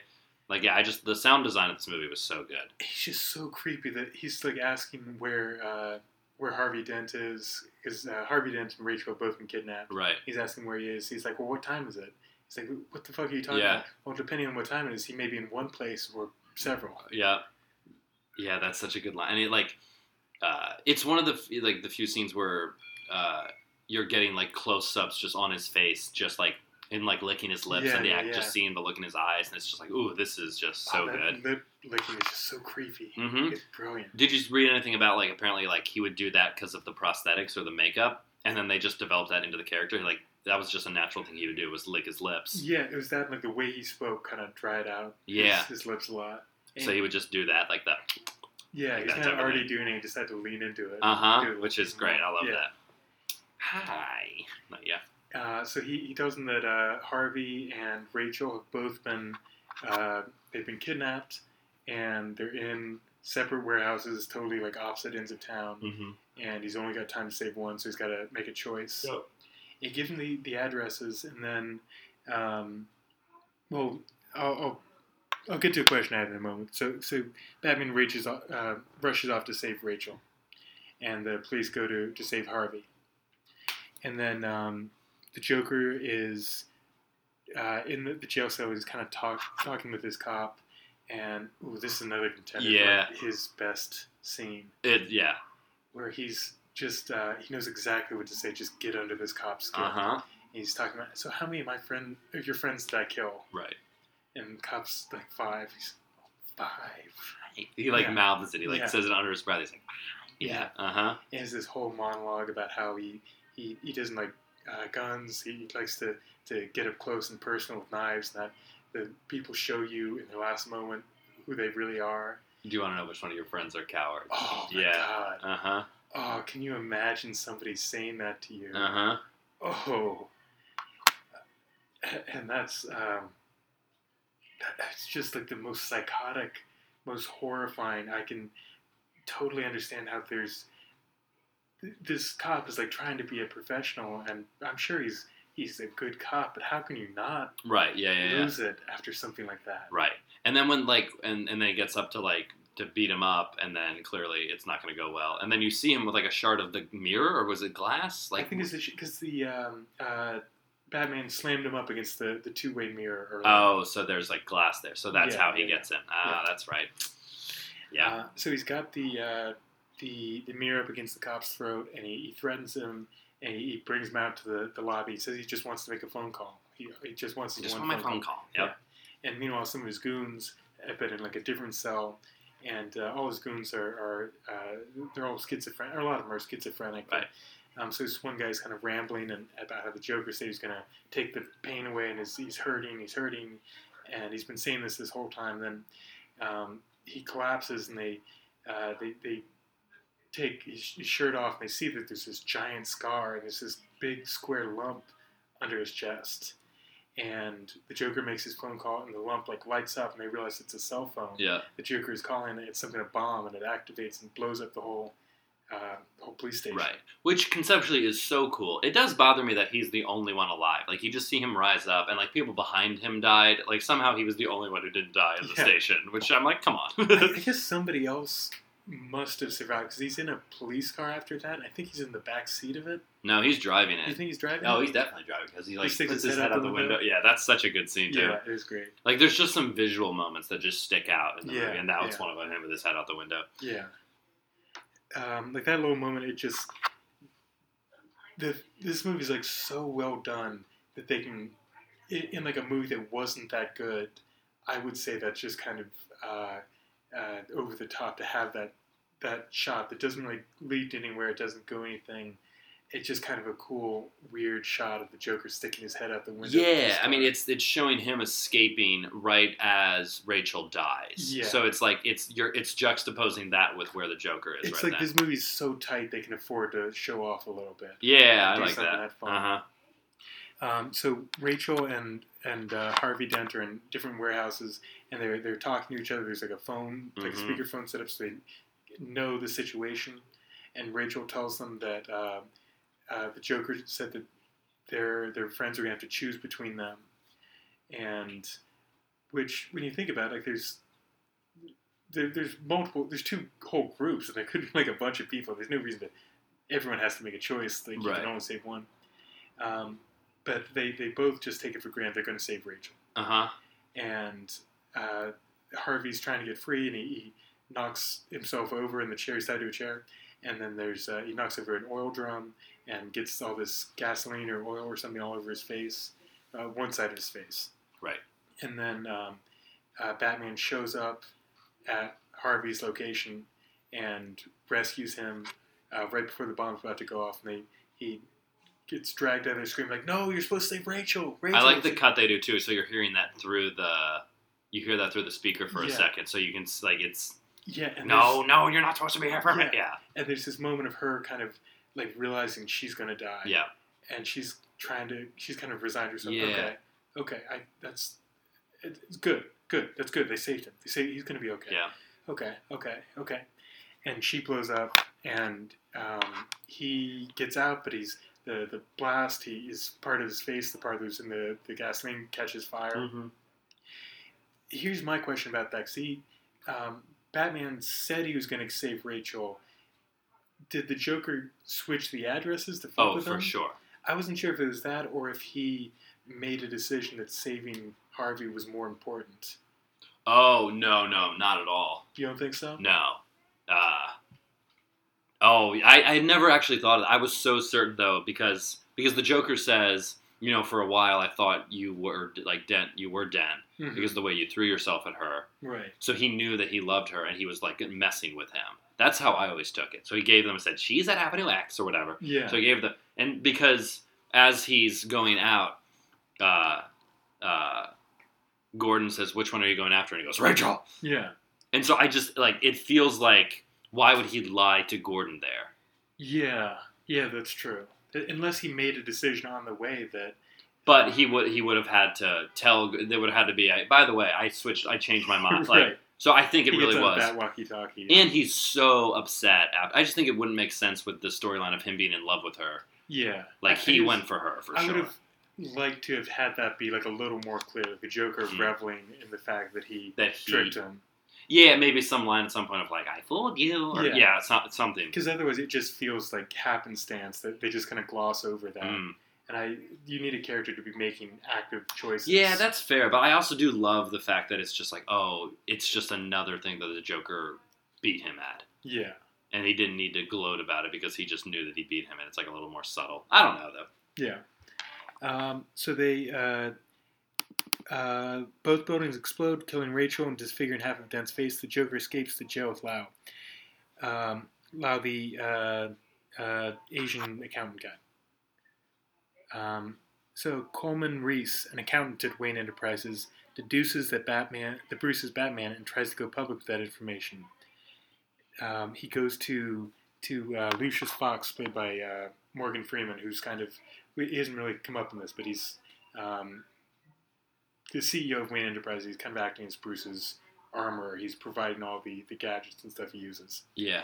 And he goes to him and he figures out that the plans for the Batmobile, he found them buried in Wayne Enterprises. Right. And he says, I want $10 million a year for the rest of my life, or I'm going to go public with this. And Lucius has a line about, so you're saying you think that your boss, this billionaire, is one of the most powerful, rich and powerful men in the world, is secretly a vigilante, spends his nights dressed like a bat, beating the pulp out of criminals, and you're planning to blackmail him? Yeah. Good luck. Good luck. Yeah. That's a very fun scene. It's so funny to me how long this movie is, because I forgot, I remember when I watched it the other day, and just the progression of all this stuff, it's it's there's little movies all within. Because, we haven't even got to the hospital scene yet. Yeah. And that's, there's so many of these, iconic moments that I think from this movie, and they just keep coming back to back to back. Yeah. And, that scene is one of them. That's, in any other movie, that could be, that's, one of the most memorable scenes, and I almost forgot about it. It's such a fun scene, and it also, it's, a really clever way to address something that could have been kind of a plot hole. Right. Nerds would have been saying, oh, come on, no one ever figured this out. Right, yeah. And it's okay, somebody did figure it out, and this is what happens. Mm-hmm. Well, then, but then he sees Bruce, the next scene. Yeah. And kind of is oh, maybe it's not. So it's he has this, deniability. Yeah. Because he's in that Ferrari or whatever. The Lamborghini. Yeah, the Lamborghini Murcielago. Ooh. Which is Spanish for bat. Is it really? Yeah. Oh, that's fun. Yeah. So the accountant deduces he sees Batman, and after observing the unpredictability of the Joker, Sal Maroni, the crime boss, informs the Joker's location to Commissioner Gordon. The Joker sets fire to the mob's money, burning Lau alive in the process, and kills the Chechen. Not wanting Reese's revelation to interfere with his plans, the Joker threatens to destroy a hospital unless someone kills Reese. Gordon orders the evacuation of all the hospitals in Gotham and goes to secure Reese. The Joker finds Dent in Gotham General and manipulates him into seeking revenge for Rachel's death. What an amazing scene where the Joker like goes dressed as like a Yeah, nurse. and it's talking with Dent. Yeah. Yeah, and he gives Dent a gun and puts it right to his own forehead Mm-hmm. and says, "Go for it." Right. Which is the same thing when Batman's driving at him, like saying "kill me." Like he's fine with dying at this point. He doesn't care. No, because it just helps chaos more if he does do it. Right. Right. What does he say? Like he's like, man, you go and kill one pesky mayor. Yeah. And everyone goes crazy. Yeah. Yeah. So then the Joker ends up blowing up this hospital, and he escapes with a busload of hostages. Dent goes on a killing spree based on a coin flip and targets people he holds responsible for Rachel's death. So the Joker, or Batman, well, he's had this coin throughout the movie that he will periodically flip, and it will say, like, I'll flip you for it, and it's a two-headed coin. Right. So it's a little trick that he does that he'll say, heads, I get whatever it is I want, and then in the fire that burned him, one side of the coin was all burned up. Yeah. And so which is another just great detail to making his character make sense. Yeah. Like they took this coin flip thing, which is like this very gimmicky comic booky thing, mm-hmm. and then gave it like justified why it actually happened. You're like, oh, I buy this now. Like it's kind of it's great. What did you think of the effect of Two-Face with half his face all scarred and burned? Like as far as the actual like makeup? Yeah. I mean, I thought it was good. I mean, it's not like phenomenal. Like you can tell that half of it's CGI for sure. I mean, it's still like a decade ago now. Yeah, CGI never ages super well. It holds up better than I thought it would. Right. But it looks a little noticeable. Yeah, sure. But I think by 2008, we were at a point where CGI was very good. Mm-hmm. It's not like CGI from like 1995. That's true, right? Yeah. This is a bad example, but I rewatched an Austin Powers movie. The second one where they're in a volcano and they zoom out and it's Dr. Evil's face on a volcano and the water is just straight up like you can see the polygons. Like it's, I mean it's a comedy movie, so they probably didn't try that hard to begin with. Yeah, but it's like funny, but it's totally. I can't go back and rewatch this. I feel like I loved them so much when I was a kid. I can't imagine they hold up. Oh, you don't want to ruin it for yourself. Yeah, I started to watch it. Yeah, I mean the jokes itself they're fine, but it's like I'm remembering the experience of watching them that I loved. Yeah, it was an interesting thing to do. It always makes me nervous to go back and rewatch a movie I really love. Yeah, because I don't want to. If I remember it being really good, I don't want to. I always love when it's someone. I'm trying to use this in a bit right now, but like when someone shows you a movie that they loved as a kid, but you never saw, and you're like, why are you showing? Like you're just an adult watching a bad movie, right? Right. And it's just like, oh boy, if you don't have the ties when you were a kid, there's nothing there. Oh, that's the worst. Yeah. I went back and I remember my girlfriend Carolyn, some ex-boyfriend of hers tried to make her watch the 80s, early 90s Teenage Mutant Ninja Turtles cartoon. Okay. And she didn't watch it as a kid, so it's just an awful experience for her. Yep. I tried to watch that as someone who was obsessed with Ninja Turtles as a kid, and it was an awful experience. It was so bad. Yeah. Those don't hold up at all. That's funny. Yeah, I like it. Yeah. So he goes on this rampage, just killing everyone who he holds responsible for Rachel's death. Who's somehow there's all these cops who were corrupted by the Joker. He had all these ins in the police force and was blackmailing different people. And he finds that out and he's threatening them, and he'll flip his coin. If it's heads, they live. If it's the burnt side, then he kills them. So he goes on his killing spree, and then I will say that it's right around at this point in the movie that I get a little bit of fatigue because so many big scenes have happened that it feels like it drags a little bit at this point. There's still lots of really good stuff that's going to happen, but I remember thinking, I wish this movie was 20 minutes shorter. Yeah. I was kind of thinking that it might have made for a better movie if they just had the Joker be the only villain in this, and they'd set up Two-Face to be the villain in the next movie. Yeah, it's almost like like the turning of Two-Face, it becomes like a little... It's not a little much, because I do really like that storyline. I think it's a really good one. Yeah. But it feels a little disjointed at this point. Yeah. Like when he ends up defeating the Joker, it feels like the movie's over. But then it keeps still going. Like another half an hour. Yeah, that's true. We're not even there yet. Yeah. It's a very long movie. It is, yeah. So after announcing Gotham will be subject to his rule come nightfall, Joker rigs 2 evacuating ferries with explosives, one containing civilians and the other containing prisoners. He says he will blow them both up by midnight, but will let one live if the passengers of either boat blows up the other. Batman finds the Joker with a sonar device that spies on the entire city with the reluctant help of Lucius Fox. This felt so of the times. Like it felt like such a Patriot Act. Yeah, for sure. NSA spying on everyone. So he finds the Joker. Both the civilians and the prisoners refuse to kill each other. I remember being in the theater seeing this when the one prisoner has the line about like everyone wants to like blow up the other boat because they're afraid they're going to get blown up, but nobody wants to be the one to actually do it. Right. And so one prisoner says that, give the detonator to me. I'll do what you should have done 10 minutes ago. You can say I took it by force. I'll do what needs to be done. So the warden hands him the detonator, and he throws it out the window. And the audience just like stood up and like applauded. Oh, really? Yeah, it is like a good in a humanity type of moment of like. Yeah. And that's like right when Batman goes like, see, I forget exactly what he says. Yeah, there's good in people. Mm-hmm. They won't just blow each other up. Right. So they have a big fight, and they refuse to blow each other up. They have a big Joker and Batman have a big fight.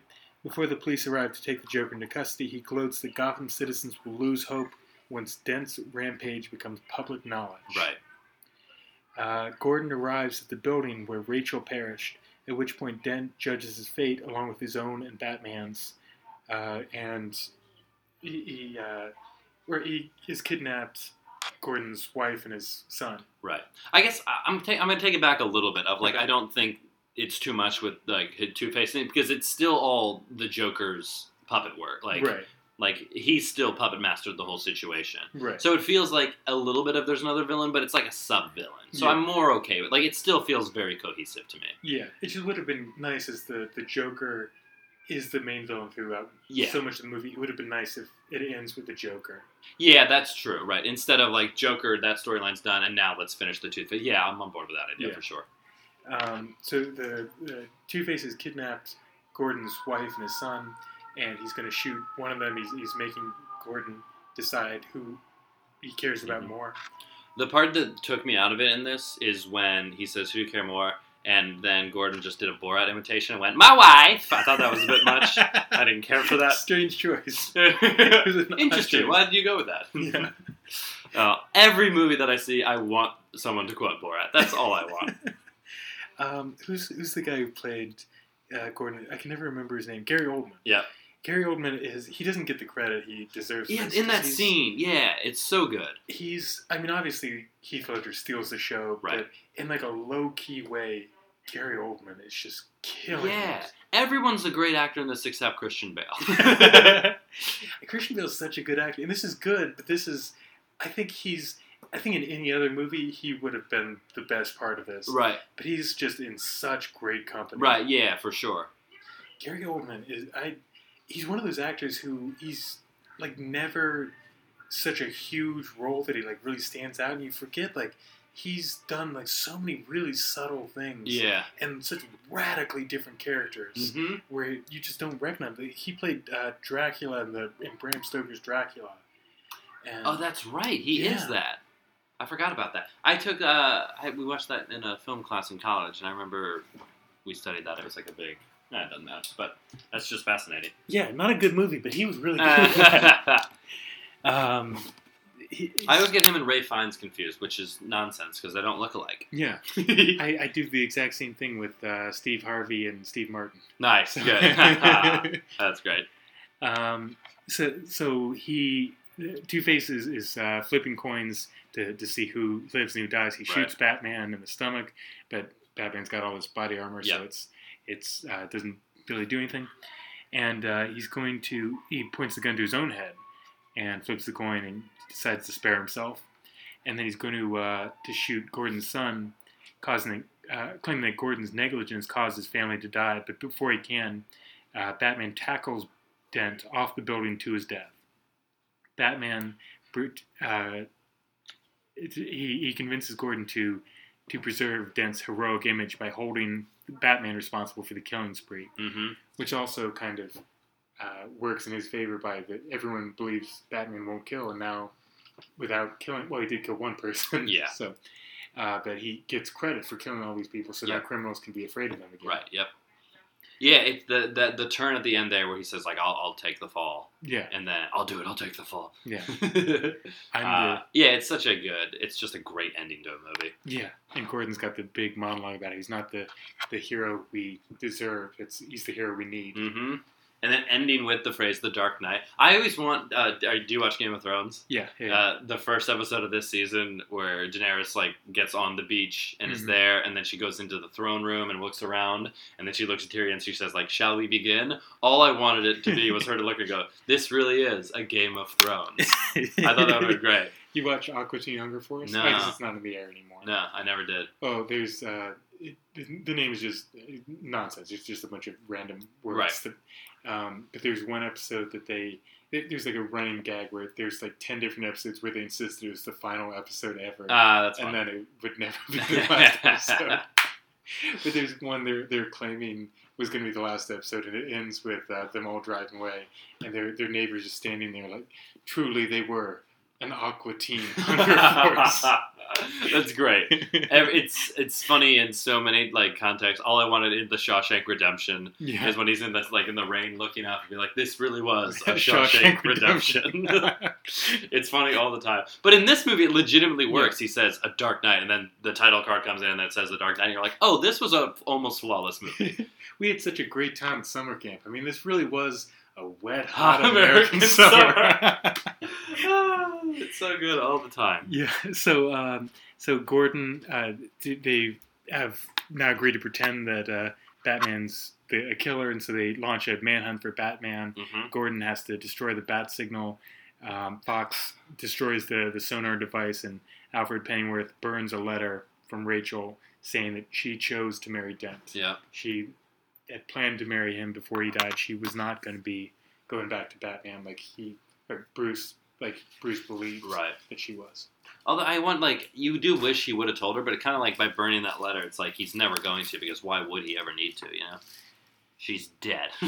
Yeah, I guess at this point, what good's it going to Yeah, because I guess in the third one, that is what it is that he realized, he kind of realizes that he made a mistake in not telling. But I think when he burned it, it was like, yeah, I'm just not going to do this.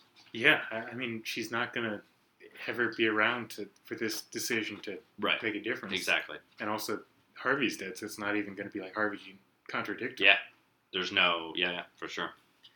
And plus, we know that Batman doesn't take loss well. No, he sure doesn't. Doesn't hold on to. He sure does doesn't not. let go of things easily. Needed to go to some therapy earlier on. Maybe if they had hired a therapist instead of making a butler do it, that things might have gone better for him. I literally this never occurred to me until Wallace pointed this out to me a few weeks ago. Like the idea that guardianship, just your parents die, so guardianship goes to the butler. It's crazy. It's so truly nonsense. insane. It's like, well, who's in eye line sight? There's the butler. Yeah. Guess that's your caretaker now. You've got this dad who you can also boss around. Yeah. You've got this dad who you could fire at any time. Is there anyone here old enough who came with the house? Because we know you need to stay in the house. That's the important part. All right, Bruce, you're grounded. Yeah, well, you're fired. Right, well. And now make me a sandwich before you leave, and then get out. All right, so my theory about the Joker. Yeah. I think the Joker was a cop.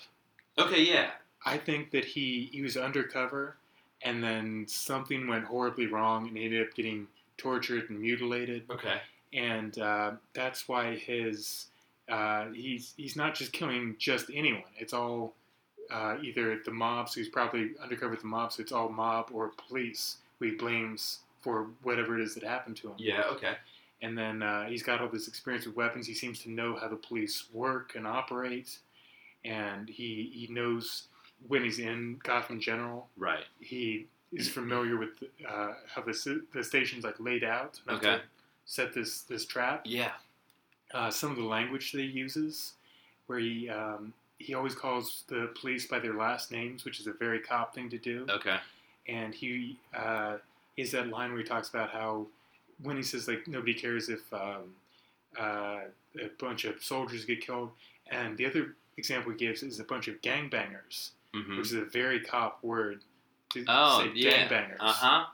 I like this theory. That's Yeah. interesting. I've never even given it thought because I think I enjoyed so much how little they gave, how much they wanted you to be like, no, he's just an idea. Yeah, That I kind of liked living there, but I'd never thought of it that much in depth like that. I think it's great. yeah. And that's the theory I'm going with. I like this. I think you should keep it and you should take it to your grave because Yeah. no one's ever gonna. And also that interrogation room scene where he says you should never start with their head. It sounds like he's done. Oh, he knows.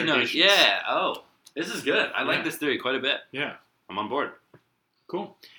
So that's The Dark Knight. We did it. John, would you recommend this movie? I would recommend it strongly. Yeah, of course we recommend this movie. It's The Dark Knight. It won Oscars and deservedly It sure so. did. Do you think he would have won the Oscar if he was alive? I think so. I hope so. I hope so. I hope that it wasn't a post-humanist like charity thing. I don't think it was though. I think he deserved it. Obviously. I mean, that didn't hurt him, but I think that I think he would have won either way. Mm-hmm. No, huge recommendation for this movie. This movie, I don't know if it still has this, but at the time it got the record for the most Oscars that a single movie had won, with like 8 or 9 Oscars. Wait, the Dark Knight? Yeah.